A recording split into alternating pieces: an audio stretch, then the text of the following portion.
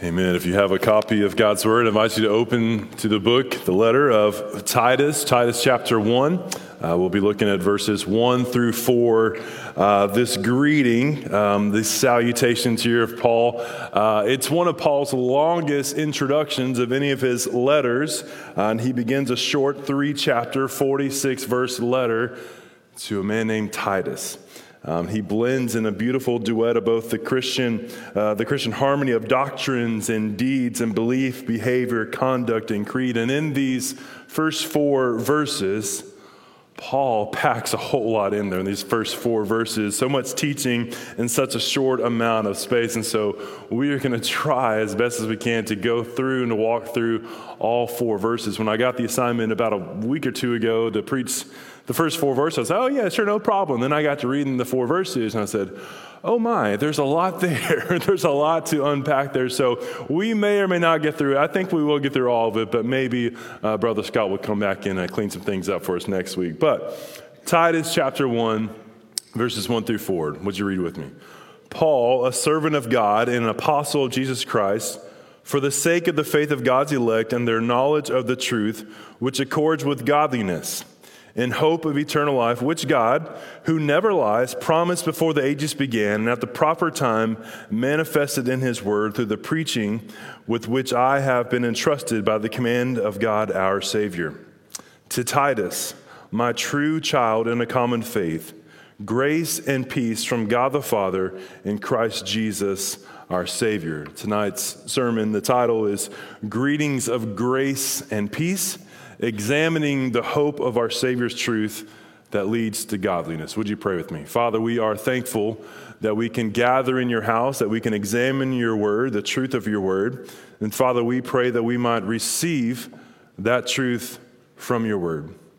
And God, in receiving the truth of being knowledgeable of the truth, Father, would our lives then represent godliness? Father, might what we believe change the way we live in light of this hope of eternal life, which is promised through your word, through your Son, Jesus Christ, through your very presence and character of you being a God who cannot lie. We pray, God, that you would speak to us. God, that you might grant us grace and peace as you greet us here tonight. It's your name we do pray. Amen. This is an odd question to start off a sermon with, but who loves shopping for a used car? Any hands out there? A few of you. I enjoy the process. I see that hand, Charlotte. I enjoy the process of shopping for a used car. I enjoy the game. I just love cars to begin with. So the thought of getting a new one, it excites me. I'm about to have the very best car you could possibly have in about 6 months. That's a paid off car, right? And so hopefully we'll drive that thing for a little bit longer, and then I'll get to have some fun and go shopping for a used car. But when you go through the process of buying a used car, I mean, you've really got to examine it closely, right? You've got to look for things. The salesman, he's doing his job. He's got a job to do, and you're the buyer. You've got a job to do as well, and make sure that you're not going to buy a lemon, right? You know what a lemon is? It's a car that's going to tear down or break down on you like maybe as soon as you leave the lot. So you really want to look over it closely. And when I go shopping for a car, I learned from my dad. My dad would go to, we would get, come on, son, let's go look at cars. I'm like, all right, are we buying it? I don't know. We could. My dad's been notorious for buying a car and taking it home. But we would go and we would look, and I would learn the game of how to just talk to and look over things. You've really got to look at it and see what are the things. Are they trying to hide something in there? Well, tonight in our passage of Scripture, we need to look closely at this passage, not because there's any error in it, not because there's any lies detected, but really more so that we can know the truth of God's word. And listen, in no way am I equating the word of God to a used car, okay? That's not at all what we are doing. So please do not misunderstand where I'm going at. And I apologize in advance for some of the puns that I will use with the used cars analogy, but just go with me on why we do this. We need to examine this text. Again, not because there is any error within it, but because there is a lot here to look over. And we don't want to miss anything.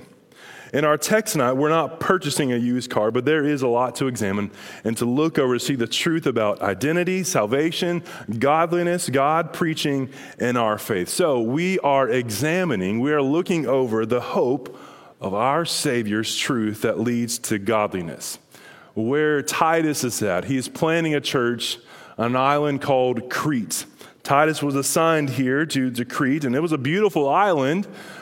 However, the culture of which Titus finds himself church planting was really kind of like planting a church with the cast of the Pirates of the Caribbean. It was a bunch of liars and drunkards. It was very much like a Las Vegas style land full of immoral things. And Crete was an island in the Mediterranean, was a hub of piracy. Historians say that the people there stayed drunk, and lying was celebrated. It was a celebrated art form, so much so in the Greek language, a slang for lying was to crete. Stop creting, or you just creted. You are lying. Stop creting. So we have this picture, this contrast of truth, of a God who does not lie, that Paul says, with the people who are notorious liars, who really go against the truth. And so what Paul says in this opening, this greeting to Titus, there's some deep truth here that we need to unpack and we need to examine closely. Paul says later in verse 12 that these Cretans are always liars, evil brutes, and lazy gluttons. So Paul is intentional with his words that he chooses here in this greeting of grace and peace to Titus. It's intentional for Titus to understand the importance of truth, and it's important for us as well to understand the importance of truth, because truth is transforming. When we fail, it's because we have departed from truth, either in belief or practice. Truth leads to godliness. And here in this greeting of grace and peace, we can examine the hope of our Savior's truth that leads to godliness. So let's look over the text well and examine this greeting of grace and peace. So first, let's notice and let's look at it. Let's examine the truth about Paul's identity, but also our identity as well. Paul says, and here are these first few words, Paul, a servant of God and an apostle of Jesus Christ. Paul's identity, our identity, Paul says here that he is a slave of God. Normally in Paul's letters, he writes that he is a slave of Christ. For Paul, there really was no difference. Jesus, or a slave of Christ or a slave of God, he was God's slave, bought and paid for by the precious blood of Jesus. 1 Peter 1, 18 through 19. He was no longer his own. 1 Corinthians 6, 19. He was a slave of God.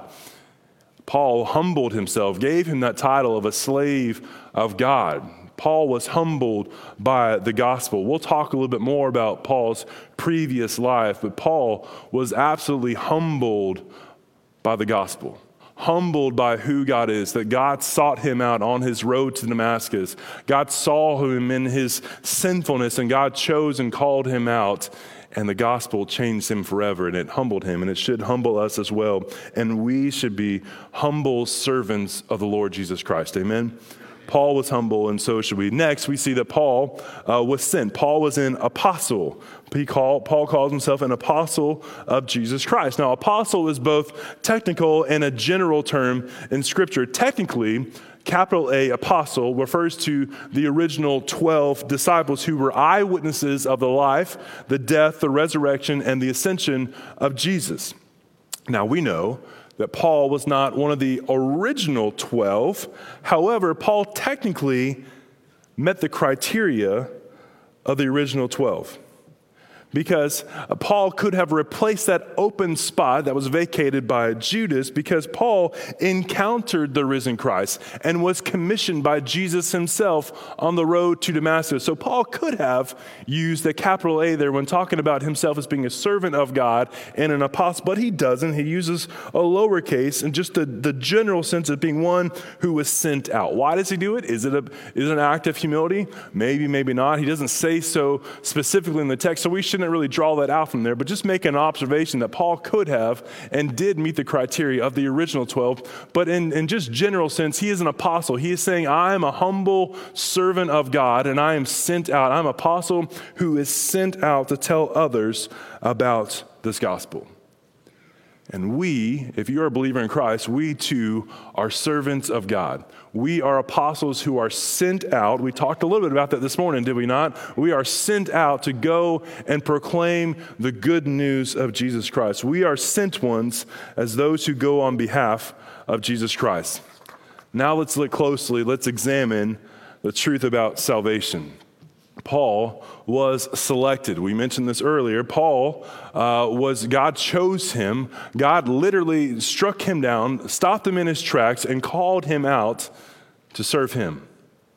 Paul believed, he says here, for the sake of the faith of God's elect and their knowledge of the truth which accords with godliness. Now, Paul writes about election. Paul writes about predestination. And in some of his other books, Paul believed that God elected and predestined people to be saved. After all, we consider his life of who he was, that he was called out from God. But Paul also knew that though God is sovereign over all, and he is sovereign over all, Brother Scott has talked about his incommunicable attributes of God, that he is so big, he's sovereign over all things. There's nothing that our God does not know. He's never been surprised by anything. So it should not have surprised us that God would then know all of who would trust in him for salvation. Paul knows this, but he also knows that people still have a choice, a free will, responsibility to believe the gospel. The great Prince of Preachers, Charles Spurgeon, once said of this regarding this topic: "He saves man by grace, and if men perish, they perish justly by their own fault. How, says someone, do you reconcile these two doctrines? My dear brethren, I never reconcile two friends, never. These two doctrines are friends with one another, for they are both in God's word, and I shall not attempt to reconcile them, and neither should we." Charles Spurgeon saying these two things, these two doctrines of election, predestined, but that also the free will of man's choice to choose to accept the gift of salvation. They're clearly stated in the Bible, and so we shouldn't try and push them together when they're already friendly. They work very well together. I remember being in college and people getting so much rivalry, kind of like the rivalry over like Ford versus Chevy, those kind of used cars. There's your first pun for the night, right? People getting in all kind of arguments. Well, God already knows, yeah, but we still have free will and choice over this. Paul says, hey, it's both. It's a both and kind of deal that we're dealing with here. And we don't need to fuss and argue that God has placed it here so that we might go. It's for the sake of all who would believe. We go and we live our lives and we declare the greatness of God. Paul was passionate about missions. He was passionate about evangelism, and we should also be passionate about missions and evangelism. It's our purpose, or as Paul put it, and hear these words, for the sake of the faith. For the sake of the faith. He says, for the sake of the faith of God's elect. That means those who will be saved, those who will accept God's gift, for the knowledge of truth which accords with godliness. The next thing let's look at, this next truth about godliness. If you are saved, that means you have a full knowledge of the truth, that the knowledge of truth will lead to a new life of godliness. The gospel should lead to godliness. In other words, what I believe will affect how I live. What you believe will affect how you live. And how you live will demonstrate what you believe. Right? If you really believe something, that'll change how you live. If I really believe that this is God's word, that in it is the inspired word of God, that the Holy Spirit inspired men to write it under the inspiration of the Holy Spirit, and then it's good for me, that in it is truth and it's infallible, without error, and so everything that is written within these words, I should believe it and then live it out, in that truth.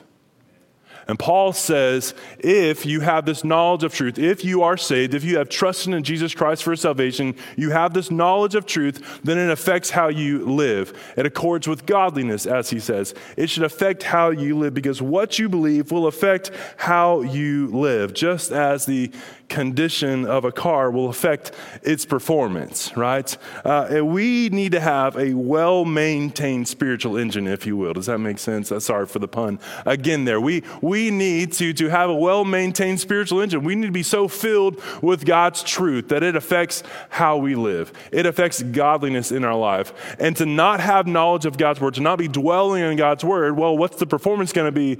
It's going to be one of a not very godly life. In fact, it may mirror that of some of what Titus finds himself dealing with the Cretans. One of the problems Titus was facing with the people of Crete was a lack of godliness, bad doctrine as a result of lies and false truth. We are to live godly lives. And Paul is saying, as a servant of God, his purpose is to seek both the salvation of the lost and also to grow in godliness. And when we live out the truth of the gospel in our lives, others will take notice, because when we examine the hope of our Savior's truth, it will lead to godliness. This is in the text here tonight, that we look at the truth of who God is, and that the truth is only found in our Savior, and that should lead accords with godliness. Paul drew a clear distinction between genuine gospel and the teachings of false leaders. Any theology or philosophy must be practical, applying to our real world. Our only truth aligns with life, and at some point, all other approaches will fall short. Whenever the Christian struggles come, it's often because we deviate either from truth in either belief or practice. Whenever troubles arise in our lives as believers in Christ, it's either because we are not truly trusting in the truth of God's word, or we're not acting it out. And either one of those has to deal with a lack of trusting in the knowledge of the truth of who God is and what his word says. And one of the most damaging things you could do to the kingdom of God is to profess Christianity but never practically live it out. The godliness part. Have the truth, the knowledge of truth, but never accord with godliness, as Paul says. Brennan Manning says this: the greatest single cause of atheism in the world today are Christians who acknowledge Jesus Christ with their lips and walk out the door and deny him by their lifestyle. That is what an unbelieving world simply finds unbelievable. If you are saved, as Paul says, if you are a servant of God, one who is sent out according to Jesus Christ, for the sake of others who have not yet responded to the gospel, that's what he says. For their sake, you should live your life in such a way that points people to Jesus Christ, the gospel of Jesus Christ. And how do we do that? Through godly living, not through hypocrisy. And I would dare say if you find yourself living in hypocrisy, it's maybe because you've never truly believed in the truth of the gospel of Jesus Christ. Maybe you've accepted some form of cultural Christianity which says, come to church on Sunday and Wednesday when it's convenient for you, drop some money in the offering box, and make sure you're on a roll somewhere, and you'll be good to go when it's your time to leave this world. And that is not a true definition of Christianity. That is not a definition of Christianity that will lead to godly living. Right knowledge, right truth, and understanding of God's word will result in godly living, Paul says. And we should examine this truth and see, is that true within my life? For your sake, and also for the sake of others who have not yet responded to the truth of the gospel. And Paul urges Titus with this truth. J.D. Greer says, God's purpose in the gospel is to create for himself a God-loving and God-like people. That's what godliness means, God-like people. The point of the gospel is that when God saved us, he saved us for himself. We are God-like people. We go and declare his greatness. Whew. That was just verse 1. Just verse 1. Now let's look at verses 2 and 3. Let's look over the truth about hope. Hope does not mean wishing, right? Whenever I'm looking for a new car, a new to me car, right? New to you car, a used car, I'm hoping that I'm not buying one of those lemons. I'm hoping I'm getting a good car. I've looked over, I've examined it, and I'm hoping that this car is going to last the duration of the loan of which I've applied to pay for this car. I'm hoping.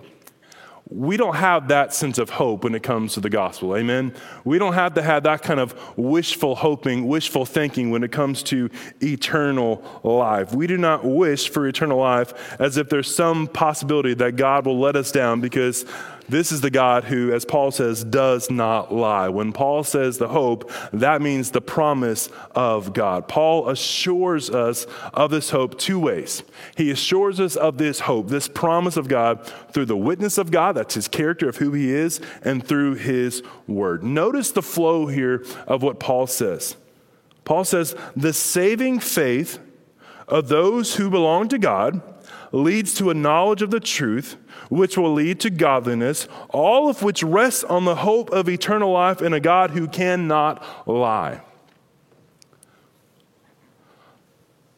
Everything, the whole reason why we exist, the church exists, the whole reason why we gather together on Sundays, Sunday mornings, Sunday nights, and Wednesday, the whole reason why we obey this book is we are resting our complete hope and confidence on a God who does not lie. Because if he could lie, he would cease to be God.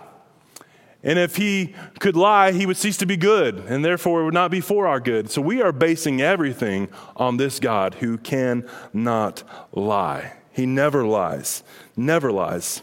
Sometimes a salesman will lie to you, just they're trying to make a profit, but God has no need to lie. He has no need to lie because he knows he is the best thing for us. He's the best thing for you. He's the best thing for your neighbor, for your friend, for your family, for your coworker. There is no reason to lie because he's a God who cannot lie.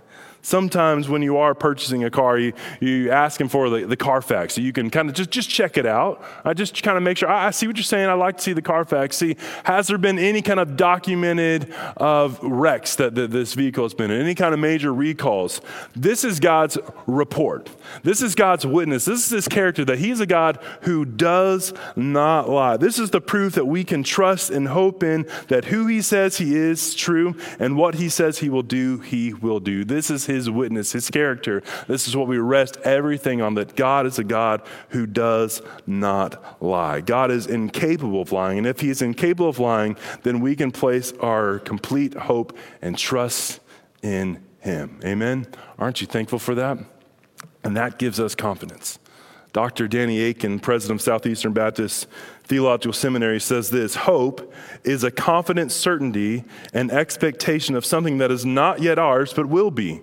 Eternal life is the very life of God. It is both a quantity of life, that's forever, and a quality of life. That's Christ in you, the hope of glory. So just as God brought forth the world by the spoken word, so he confirms the future by a world of promise.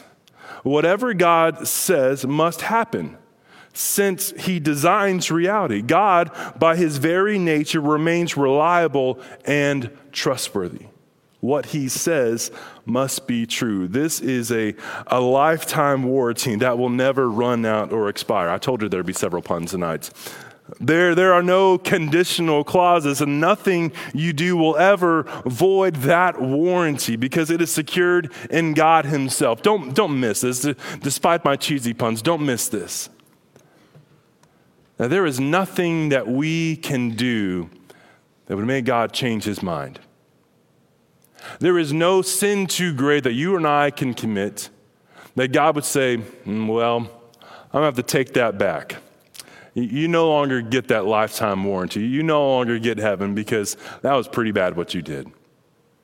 God's promises are true because he is a God who cannot lie. So when he says that all of your sins are covered, they're all covered. He'll never take it back. He'll never void that. And it's not based on anything that we can do. It's based on everything of what has been done for us through Jesus Christ on the cross of Calvary, through the finished blood of the Lamb. It's not based on you or on me. It's based on God's promise of who he says he is. And he is a God who does not lie. So, Paul says this, that this hope was promised before the beginning of time. So this wonderful truth about the hope of eternal life extends both into eternity past and to eternity future. From Paul's perspective, Christianity is not a new religion apart from Judaism. A theology of eternal life existed, Paul says, before Genesis 1:1. Salvation through Jesus Christ was no afterthought. God thought it up before the beginning of time. Jesus has always been God's plan A, and he planned it down to the last detail a long time ago. Now let's examine the hope through his word. The eternal promises of eternal life from God, who cannot lie, stepped into history as the word of God. We see that in verse 3, at the proper time manifested in his word. Stepped into history as the word of God, made known through preaching, which has been entrusted to Paul and to Titus and now to us. By the commandment, who commanded us? Who does he say? By the command of God, our Savior. Jesus is the Word of God made flesh. Jesus stepped in at just the right time to let us know of who God is. God placed his eternal plan of salvation in the hands of Jesus. He came, he was born of a virgin, lived a sinless, perfect life, and proclaimed the truth about who he was, of who God is. And then he ascended, went back to heaven. He assigned us with the task of going and telling and proclaiming and preaching the gospel to all, to cross over all barriers, as we talked about this morning, to go to all people of all nations, telling them of the gospel of Jesus Christ. We are telling them about the free gift of salvation that's available to all who would accept it. We preach the gospel. You may think to yourself, well, I'm no preacher. That's not me. I'm no preacher. I mean, that's for you all to get up on the stage from the pulpit to do. Well, may I remind you that one of the greatest sermons is your testimony of your life. After all, Paul says, for the sake of the faith of God's elect, their knowledge of the truth with accords to godliness. See, when we examine the hope of our Savior, it leads to godliness. Your life is a sermon. You are preaching something with your life. That's either going to be preaching a sermon that does lead to godliness, that is going to lead for the sake of those who have not yet responded in the faith of Jesus Christ. It's either going to lead them towards Jesus or it's going to lead them away from Jesus. But you are preaching a sermon with your life. Or some of you might say, well, yeah, but other people do a better job at telling others about Jesus than me, so I'll just let them do the telling. I'll let them do the preaching. Can I remind you, and this was something that was super impactful and encouraging to me as a young preacher in seminary. Some may preach the gospel better than you. That's true. Some may preach the gospel better than you. But no one can preach a better gospel than you. It's the same message. It's the same power of God for salvation, for the Jews and the Gentiles, for all. It's the same message. It's powerful. No one can preach a better gospel. And we must share and preach the good news to everyone. We have that responsibility as apostles, as servants of God, for the sake of the faith of God's elect and their knowledge of truth, which accords with godliness. We go out and we preach the word. We proclaim the word, the gospel, wherever we go.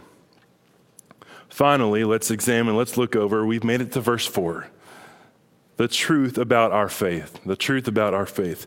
This letter, we read it, it's to Titus. We see it here in this verse 4. To Titus, my true child in common faith, grace and peace from God the Father and Christ Jesus, our Savior.